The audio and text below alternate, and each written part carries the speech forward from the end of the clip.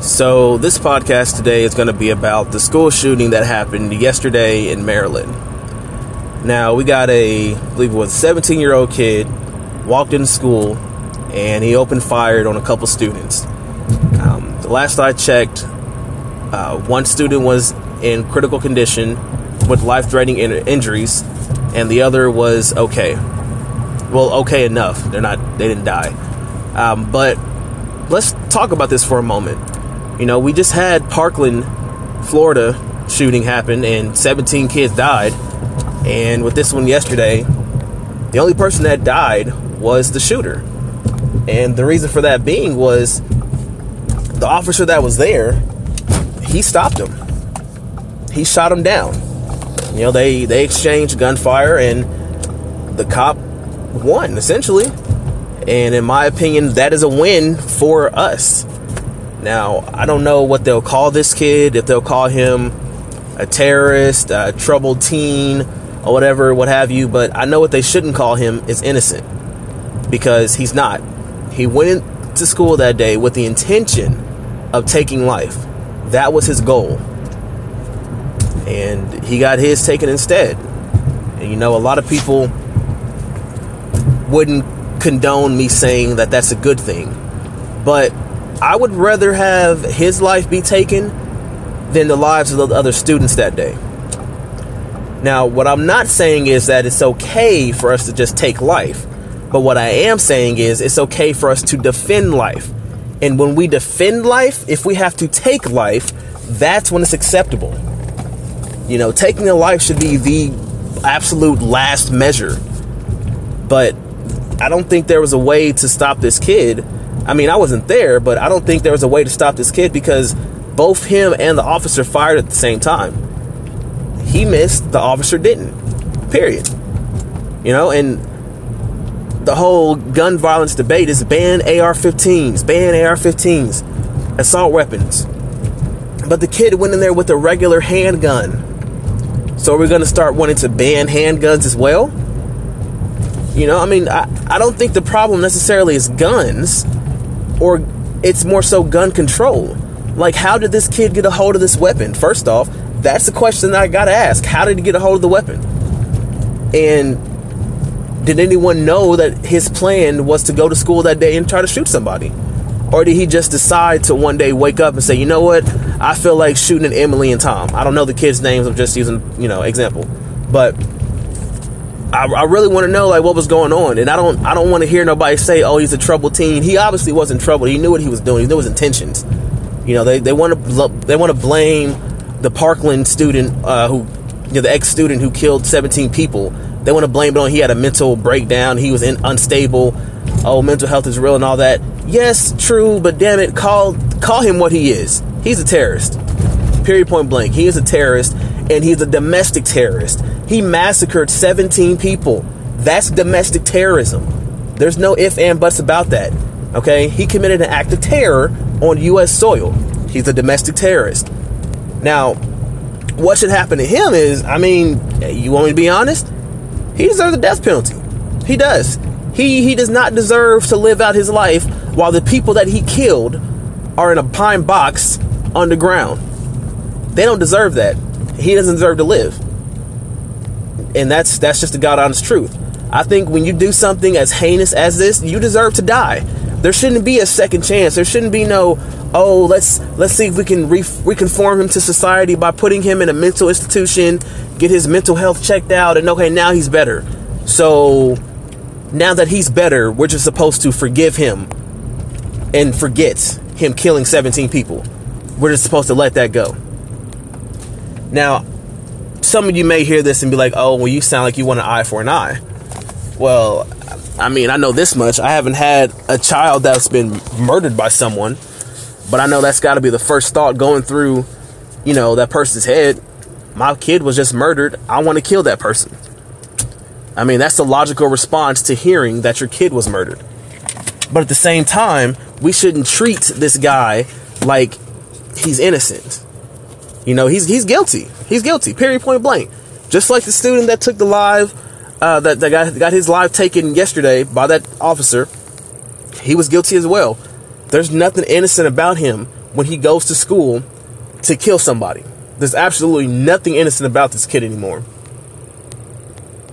And quite frankly, you know, people, I think the conversation is confused when it comes to gun control versus gun laws. There's already gun laws in place. There's already gun control laws in place. However, what we need to actually think about is the fact that why is it that no one has shot up a senator meeting, Congress meeting, but all these schools are getting shot up? And think about what the difference is. The difference is there are armed guards at these locations. There isn't armed security in schools.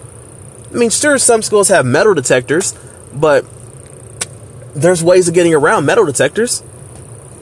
You know, and it's like, you don't see about these important people, quote unquote, getting killed. You don't hear about that. You hear about the students getting killed, the people that they're supposedly working for, the students and the faculty that they're supposedly getting better funding for, or 9 times out of 10 cutting funding for. What we need is better protection for these students that are in school. I don't have kids, but I'm afraid to have kids because the number of school shootings is increasing. It's like these kids are getting their hands on these weapons and starting to go ham. You know, they're like, well, I don't like this guy. Let me go ahead and go kill him. And now they want to start blaming it on video games. You know how ignorant that sounds to start blaming violence on video games when violence is a part of real life? Think about that for a second. Violence is already a part of real life, but you want to blame violence on fictional life. That's asinine. That doesn't make sense. I play video games, violent video games such as Call of Duty and Battlefield and Grand Theft Auto all my life, but I don't have the inkling to go kill somebody because I'm angry. I don't have the inkling to go put someone's child in the ground because I'm angry. No. So don't blame it on video games. And then you want to start blaming it on mental instability. Well, you know what? You can see that if you're close enough to that person. You can see that. You can see the signs before it happens. So the kid in Parkland, you know, the FBI was called, apparently, but no one did anything. So I put the blame on them as well.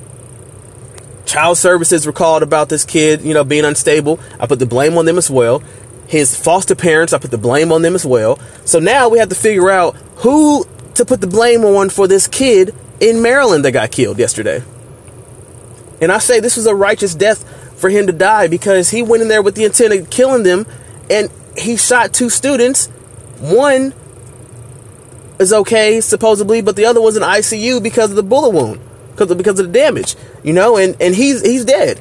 So I feel like because of the officer doing his job and protecting those other students, taking down the threat, he should be commended for that.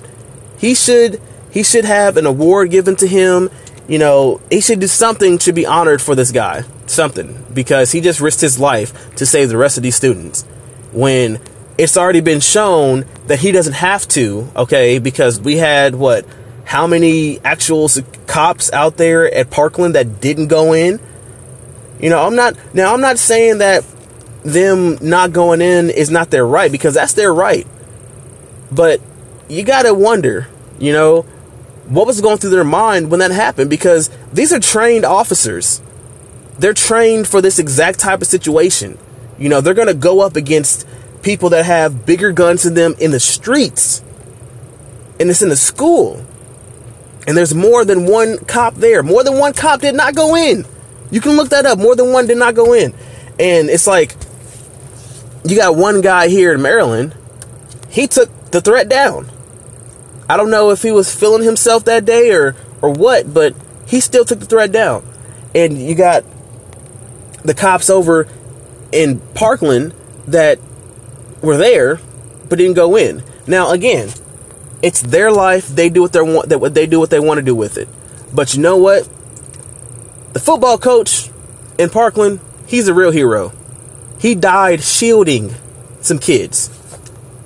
You know, that's the definition of real hero. He gave his life to protect those kids, and I do hope that he gets honored some way, because he definitely deserves it. And I'm not discrediting those officers at all. I don't know. Maybe Maybe they didn't hear the gunshots. I don't know. I wasn't there. But all I know is they were there. And, you know, I mean, if you're doing your job like you're supposed to go to the threat. Now, you know, I heard Trump say something about them. I think called them a coward and all that. Now, I don't necessarily think, you know, preservation of your own life is cowardice. But I do think it's cowardice when you don't do something and you have the power to do something. There's a difference. If you don't have the power to do something, it's not cowardice. But if you do have the power to do something and you don't, I think it's cowardice. You know, like I was in an incident before where I was watching a woman get yelled at by her man. And I'm thinking, okay, normal conversation, whoop-de-whoop. But then he started wanting to hit her.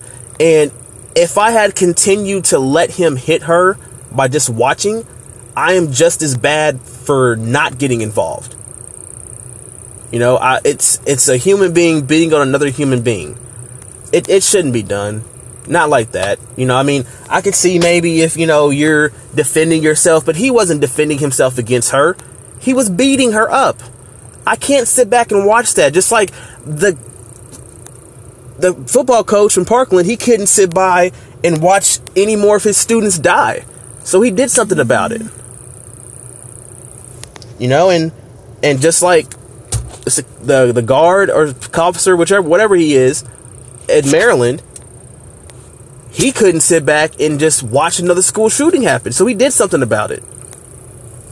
All I'm saying is, maybe we need to rethink why we don't have certain people protecting our students. There are plenty of off-duty cops.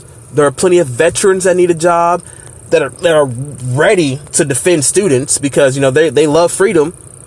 So why not defend the students? This is the freedom that we're trying to defend here, you know.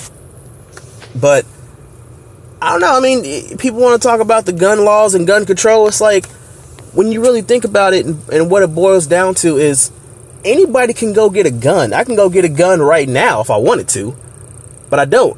The problem is I would just be going to shoot at targets in a shooting range, and I'd have it for protection. I'm not using it to go kill someone because I'm angry. You know, maybe there should be a psych evaluation done for guns. Maybe we shouldn't have it to where private buyers and all that can do it. I don't know. I'm just spitballing here, but what I'm saying is something has to be done. There has to be more to the conversation than just money. You know, we got to look at preservation of life, because if it's that easy for a 17-year-old kid to get a gun, walk into his school, not an assault rifle, it's a handgun. Okay, if it's that easy for him to get the handgun, that's that. Y'all don't see that as a problem. Like that's a problem, and this definitely should be something that, you know, we have to fix. And we just had a full-blown walkout moment of silence for these Parkland students that died. And it's like, it was for what? Because we just had another school shooting. And the crazy part is, we're only in March. This is March of 2018. And there have been multiple school shootings. Like, when does this end? I'm done ranting.